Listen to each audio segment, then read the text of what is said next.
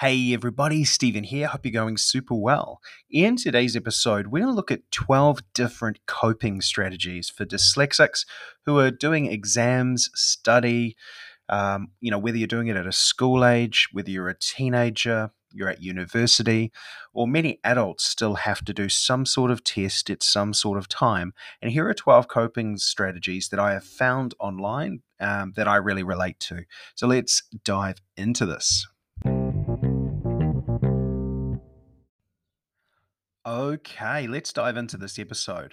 So, one of the things we get a lot from dyslexics is how do I cope in exams and school, everything like that. And we're seeing it more in adults as well.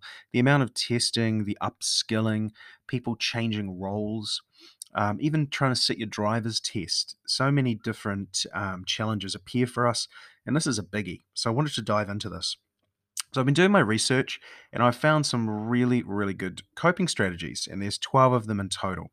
Now, some of these you'll go, I know that, but do sit and think about which ones affect you more. And also, don't just brush over the ones that seem so simple. You know, what I find with a lot of dyslexics like myself is we have this massive data bank in our head of information. Now, very often we don't use it or actually apply it. It just sits there. And so we can talk about it like we know it like the back of our hand, but how often do we not actually use the most amazing information that we have learned? So one or two of these may jump out at you and go, "Hey, I'll give that a try." But it's really important to gather data for yourself by experiencing some of these. And some of these, to be honest, are really simple and really obvious. Others are a bit more interesting. So let's dive straight in. We don't like small talk, do we? We want to dive straight into it. So these are 12 that I found. They're a mixture of a few. One resource that helped me was called Reading Horizons. That's helped me, so I'll give them a shout out. But let's dive into number one. Don't compare yourself with other people. Just because someone else got an A while you got a B does not make them better than you. Now, this is really, really important because so many of us at school, and I remember doing this myself, would compare myself with neurotypical people. People who are naturally better at just memorizing and regurgitating does not make them smarter or better than you. Just remember that. If you just wanted to do that, you'd just become Google, right? You just remember all this stuff. The power is how our brains work to process and use that information. So, a big part of it is to take some of the stress out and stop comparing yourself with other people. Number two, take your time. Especially with these days, dyslexia is being recognized more. They are giving people a little bit more time in a lot of places. You might be unlucky and not have been given that allowance, but it's important to stand up for your dyslexia wherever possible to get that little bit of extra time because it takes off a lot of pressure. As you allow yourself to take your time, you'll end up with a better grasp of the material when you're studying as well. You're going to be able to see concepts from different angles all at the same time. So, by taking some time to really visualize it, really, really look at it from a bunch of different angles, you're going to remember it. Three, it's okay to be different. The way you're going to study is not always going to be how you were taught in the classroom. If you've been taught the neurotypical way of studying, then you're going to struggle. I've got a great podcast guest coming on in the next week or so, and he teaches mind mapping as a way of studying for exams, and that's going to be really valuable for you. And it's the way our brains work. Our brains work different, so don't beat yourself up if you're not able to study in a neurotypical way. So like I found myself sometimes I'd study backwards for certain things. I'd need to know what is the endpoint and then use studying backwards to help me actually find the information I needed to make the end part make sense. It's always different depending on what subject you're in, of course. Four, especially if you're in a younger school, grades don't necessarily reflect how smart you are. So don't beat yourself up if you didn't get top of the class. Don't let that weigh on your self worth. It really doesn't matter. And I can tell you that from experience. Being 35 now, I couldn't tell you where I was in school. All I know is that I learned some good stuff. that I use today, and I also learnt some crazy stuff, that I don't use. I don't use algebra personally for what I do in my life. Um, you know, and I saw a joke the other day which I loved is that, my parents spent way too long teaching me barnyard animal sounds. I've never had to use these in my real life. Why did they spend so much time? I don't know if you had one of those carousels with the different animal sounds. That was really, I always used to laugh when I had one of those and played with it all the time. So don't beat yourself up. Your grades are a reflection of the system, not a reflection of you. Five, take advantage of high focus intervals. Being right brained, whether you're dyslexic and ADHD, which many are, or just ADD, you know, you need to really take power of those high focus moments. So you're better to do intervals of study of about 25 minutes and then have a break. 25 minutes, have a break. Really building those kind of intervals is going to help you. 3 hours at a time is you're going to feel like you can't remember anything. It's too overpowering. Just remember that. Six, this was an interesting one. Chew gum to regain focus. If you're in the zone and get distracted, chewing gum is a great way to reset and continue working, especially when you are writing. You know, Creating triggers like that is really awesome. So if you get into the habit of chewing gum when you're studying and then you're chewing gum in the exam, it'll help your brain recognize the mode it should be in. Holly, my partner, she gave me another example I've used in a previous podcast. What she used to do is have a lavender candle burning whenever she studied. And so whenever she was studying, she smelled lavender. And so what she would then do is she would get a scarf and she would actually dip it in some lavender oil. So when she was in the exam, she could smell that lavender oil and she was able to recall a lot easier and get into the right space she needed to be. And I thought that was a brilliant idea. Seven, find a quiet place to do homework and study. It's really important to remember with dyslexia, a lot of us have issues with really loud or really bright or really dark or, areas of places where we're studying. I found dyslexics can love to work in a coffee shop which has got a lot of loud white noise. That can be super awesome. There are others that can't do anything in that environment. They need complete silence to be able to focus. I personally like to have a lot of music on when I'm doing study. That's kind of taking away part of my conscious mind so I can actually focus, oddly, on the work in front of me. So music really helps me focus. So finding that happy place that's going to work for you is going to be super helpful. It'll help you reorientate and focus on what you're doing. Now, number eight is really good. Find out the why. Now, I talk about this in the seven hidden traits of dyslexia quite a bit around finding the purpose of something. It's so important for dyslexics to understand why they're learning something. It doesn't sink in as well if we don't know why, because the why is kind of the axis of context. So, when you know why something's happening, you understand why you're studying it and why the information you're trying to accept is important. If you don't have that purpose or why behind what you're studying, it just seems like white noise. Our brains are very smart at picking up stuff that's going to add value in our life. And if the only value we have is sitting an exam, it's probably not going to be valuable enough, right? So finding the purpose and the why will really, really help your brain keep interested in something and absorb the information better.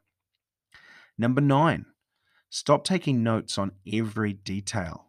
People with dyslexia have a hard time filtering information, especially when it comes to taking notes. Stop worrying about taking notes on every little thing and only jot down something if you think it's super important to explore the topic in a deeper realm.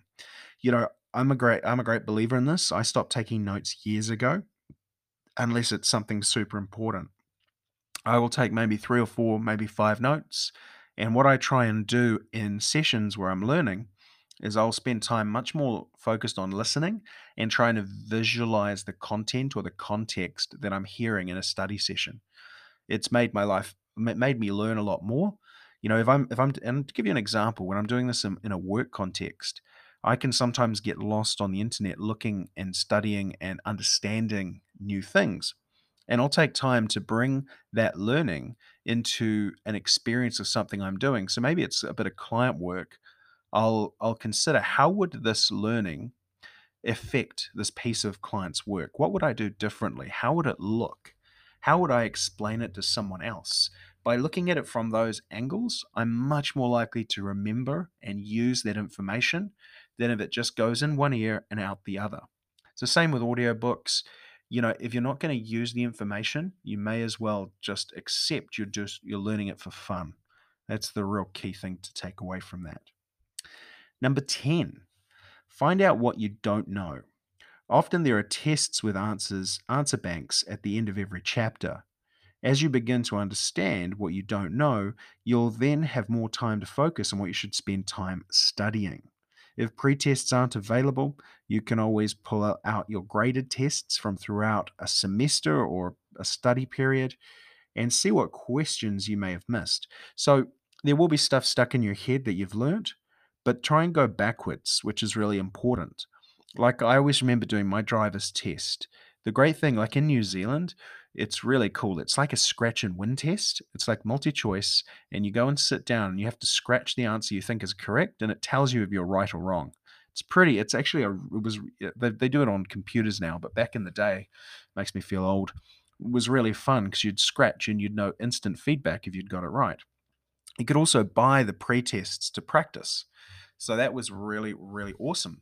So by actually looking at what are the actual questions, what are the actual tests, practice those, and then work backwards. When you decide, I actually don't know much about the subject, I need to know more about it, it's going to help you focus your study rather than just trying to learn everything, which is you're always going to struggle with over time, right?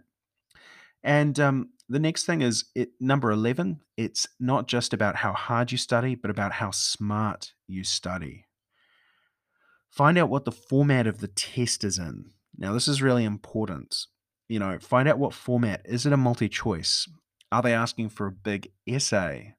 What are they actually trying to get for you? How can you build a picture of what you're going to be doing in that test environment?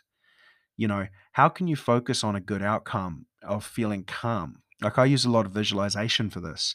If I can get a clearer picture of what the test is going to be like, I will take some time to imagine it before I go in and imagine the outcome of feeling calm and happy at the end of it, which allows me to relax into the test. I find that super helpful. You don't have to, you can find workarounds and solutions that work for you in the way you go, but it's really important that you've got a picture of it. It's kind of like why a haunted house is scary is because you walk through the door and you've actually got no idea what's going to happen. Your mind is creating all these false pictures, the fear, you've got no idea where people are going to jump out from. But if someone actually gave you a map of the haunted house and said, this is where people are going to jump out from, this is, what's going to happen, take a practice walk around it before that happens, it wouldn't be as scary, right? Because you'd have a clear picture. It's the same with a test. The clearer your picture of what it's going to be like, even if you experience and you sit in it and you pretend to be in the test environment, that practice will relax you massively. It's kind of like athletes. They do the same thing. They will practice like they're in the race they're going to be in. They will practice so there's muscle memory and there's less fear around going into that race. It's really, really important. It's why they practice on the pitch or the court or the track before the race, because they want to know that they've been there before and they're pulling from previous experience. And that's a big one for us. You don't know how important that is and how valuable that will be. And then finally, number 12 on this list is rely on logic instead of memorization. And I really like this one because logically, my brain can work things out that I feel like I don't even know. I can put something in there and then wait and listen to my intuition and think logically, how do I solve this? We're problem solvers by nature. We're not always memorizers. And the way they write it here is students with dyslexia rely heavily on memorization, especially during tests. Just relax. If you come to a question you don't particularly remember reading about, use logic to answer the question.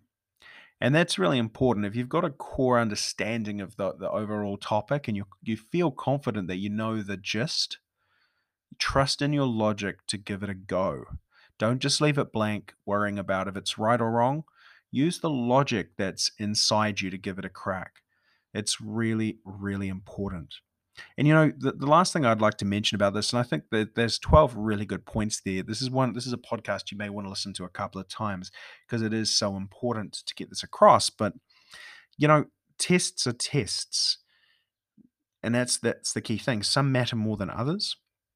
And if you really do struggle with them, how else can you get the result this test would matter for? Do you know what I mean? Like if when I'm saying this, like if you need this test to get past a university qualification or driving, how else can you get there? How else can you look at it and go, "Hey, I'm dyslexic. How can I solve a problem?" Especially at work, I find there are a lot of ways around things to talking to a boss about it, explaining it. The amount of dyslexics that are coming out of I want to say closet, which is kind of the truth. Sometimes it's harder to come out as dyslexic than being gay these days. That's just the truth of it. It's less dyslexia feels less accepted today, maybe not 20 years ago, but today, because we feel bad about it. But the more and more people I hear that are speaking up for who they are, the more employers, I'm amazed. Like there are definitely some bad employers, but there are a lot of good ones out there that do just want to see people succeed. So do mention it to them. If you're in school, mention it to them. And don't let up. If you get knocked back once, get up again. Don't take no for an answer. Now, that doesn't mean getting angry at people, but say, hey, I'm smart, I'm dyslexic, and I need some support in this. How are you going to support me? And if you're not going to support me, where can I get this support? Own your dyslexia, own who you are, know you are smart, and that this is just not the way you get information across easily. That's what I wanted to share, guys. Hope that's added some value. If you've enjoyed this episode, make sure you share it. Um, and tell us your own study tips in the Adult Dyslexia Secrets group. We always love to hear from you. Have an epic rest of your day, and I'll be back tomorrow.